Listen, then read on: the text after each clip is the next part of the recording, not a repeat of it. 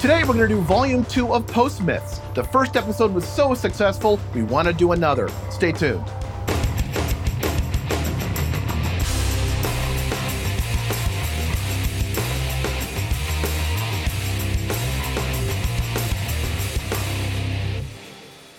Hello and welcome to another episode of 5 Things, a web series dedicated to answering the 5 burning tech questions that you have about technologies and workflows in the media creation space, plus tech stuff I dig and how it's used. As always, I'm your host, Michael Kamas, and today we're taking a look at 5 more post myths with Volume 2 of this popular topic. Did you mean post-serial myths? No, everyone, Vince, everyone. No, this is post-production myths. Because I have a fantastic myth about post-serial. You know, a lot of people out there think that there's paint thinner in post-serial because there's trisodium phosphate. That's actually not and I'm sure true. Trisodium phosphate it's like is baking fantastic. soda. But why don't we cover that in maybe Volume 3? Let me show you what we do here. So let's get started with Volume 2 of Post Myths. Now, if you came to my live show, you may have already seen this, but it turns out most people at the shows didn't know this. So here we are. Did you know that you don't have to upload a compressed version of your product to YouTube? You can actually upload much larger files like ProRes and DNX, and YouTube will accept them. Yeah! Of course, who would actually want to do this? Well, I do, mainly because I'm vain, and well, let's back up. YouTube does have their recommended upload encoding settings, and your NLE and transcoder probably have a YouTube preset as well. Both of these typically recommend an H.264. However, if you shot in a higher-end camera, H.264 is a huge hit in quality from the original file. Plus, no matter what you upload to YouTube, YouTube will recompress it again. Let me repeat that. Whatever you upload to YouTube, YouTube will recompress it. There is no way around it, despite what you see on forums. These presets exist because not only do they make your upload time shorter, but it also taxes the transcoders over at YouTube HQ a little bit less. Think about it. YouTube has over 86,000 hours of video uploaded daily, and all of those files need to be transcoded to the various flavors YouTube can display. So they want to maximize their computing and storage resources. It's a win-win. You get a quicker upload, and YouTube can turn around the file faster. Unfortunately, this means you take a hit in quality because you're dumbing down your high-res file all the way down to H.264. So, if you have the bandwidth and you have the time, upload your ProRes or other high-res masters. You will see a quality increase, and you can thank me later. Everybody knows that. That's not a myth. I have a myth. That's not a knife. That's a knife. Okay, Mr. Vlog, you do your myth. All right. That is false.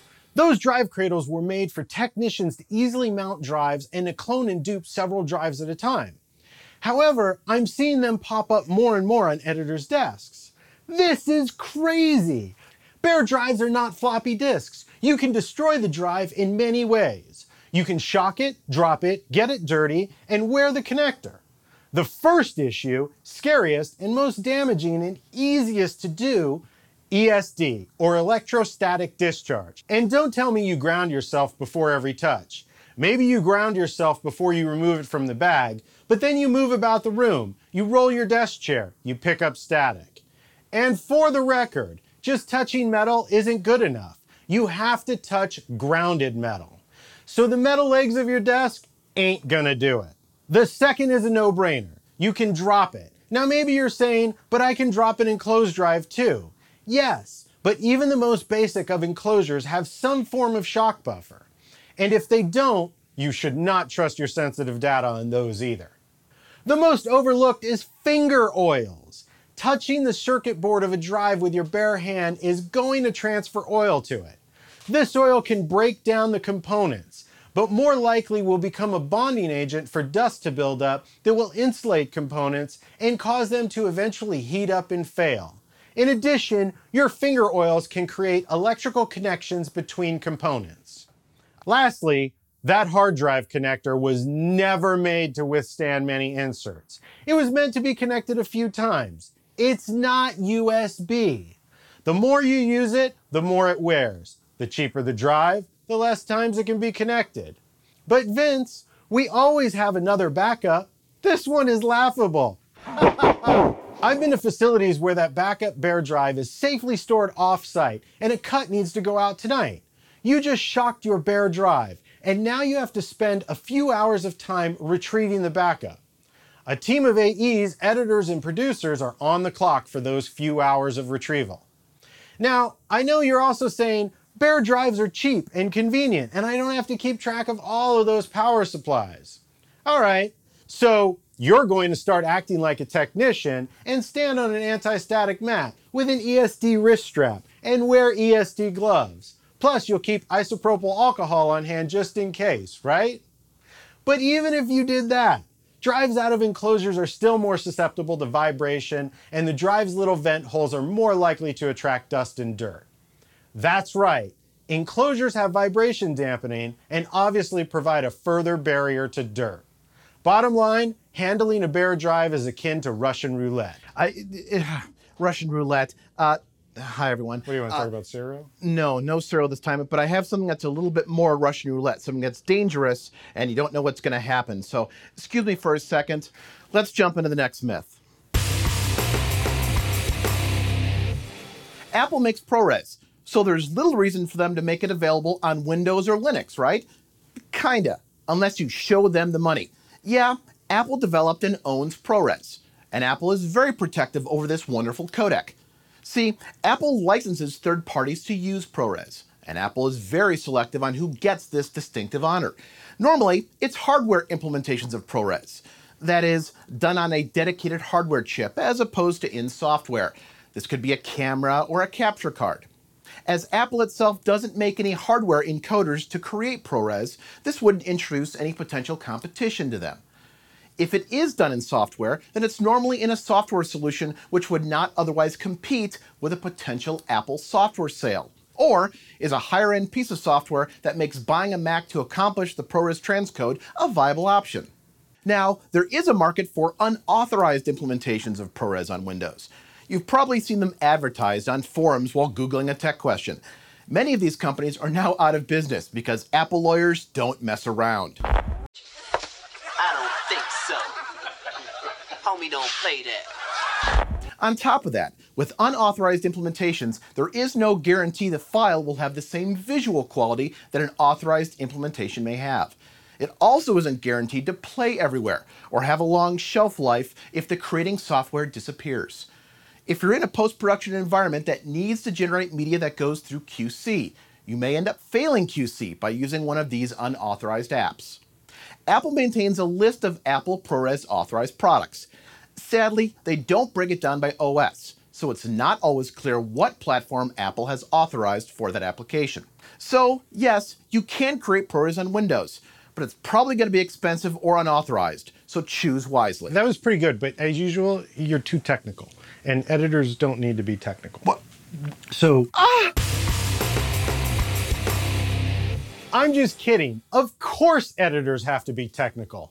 Editors today need to know how to edit in every possible NLE on both Windows and OS X platforms. At the very least, they need a basic understanding of how the systems work and how data gets in and out of them. In addition, editors need to know the basics of sound cleanup and color correction. This is at a minimum. Editors should also have a thorough knowledge of Photoshop and After Effects. You're saying, what? Vince? You're crazy. I do fine without any of that. And maybe you do. But when a producer needs a problem fixed and the editor in the bay next to you can come to the rescue, who do you think they're going to call back first next season? You need to be a Swiss Army knife. Yes, it's great at cutting, but it can do all this other stuff in a pinch. Today, many producers have smaller budgets, and they are looking for one-stop shops. All this knowledge allows you to be that shop for smaller indie projects and development presentations. And when those producers grow and move on to bigger, better content, they're going to bring their savior with them, their Swiss Army knife. But wait, if I'm going to do all of that, I need more money, right? Maybe, but with computers making edit decisions and posts being farmed out to other countries, the only way to stay competitive is to offer everything they need in one stop. Now, you're probably saying that's a lot to learn. Where do I start? I'd start by exploring all that your current NLEs can do. Become an expert with color correction tools, both curves and hue wheels. Jump into the sound capabilities and examine the EQ. Break back into that effects drawer and find new uses for them. I did this and noticed the star wipe was missing. It blew my mind. But with my skills, I was able to recreate one in After Effects. Once you've become an expert at your NLE of choice, then become an expert with competing NLEs. On your next show, teach the AE your workflow and learn theirs. The AE will be thankful, but you'll be the real winner. Keep moving from program to program, and before you know it, you'll be creating star wipes in seconds. Star wipes, Vince, that's a pretty dated reference. Dated? This freaking room is dated. You've got a Mac Lisa over there, and what are those, lizards? First of all, that's a Macintosh SE. Show some respect, and some Tyrannosaurus Rexes. Once again, you're being too technical, Michael. Okay, everyone knows what Title Safe and Action Safe are, right? Quick refresher for those who don't. Some NLEs call them guides. These guides are a holdover from the days before flat panel televisions, when CRT tubes are what every household had. CRT tubes curve, which cause portions of the video on the screen to be distorted or possibly not even visible. Action Safe, the largest guide, was meant as a guide for TV and filmmakers to know what action may not be visible on end users' TVs. Don't go past that guide for important action, and you're okay. Title Safe, as the name implies, does the same for titles. It's a smaller area due to the curvature of the tube's edges. So, the rule of thumb was to keep titles within the Title Safe area. But, you may ask, Michael, how is this even relevant now that everyone has flat panels? And you'd be right. And then you might ask, but if I don't need to use the guides, can I go right to the edge of the screen? And I'd give you a mean side-eye. Even flat panels have what they call overscan, or areas of the video image that the end user doesn't see.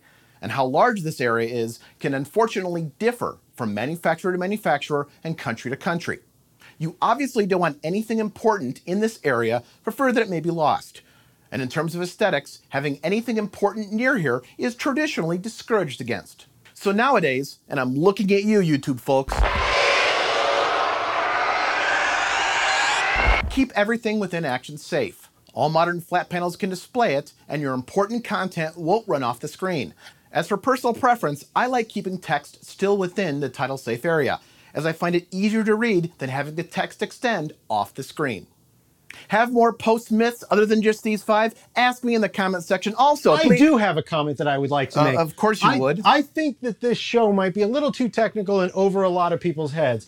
I want to know what they think. Should the show come down a bit and be about more practical things like 5 things about a GoPro, or maybe about the decor in here? Maybe it needs to be updated with a Justin Bieber cardboard cutout, or change the Mac Plus to it compact. What do you guys think? Answer down below. Be sure to visit Moviola for the rest of this series and all the other great learning content. Don't forget to subscribe, and until next episode, learn more, do more. Thanks, Vince, and thanks for watching.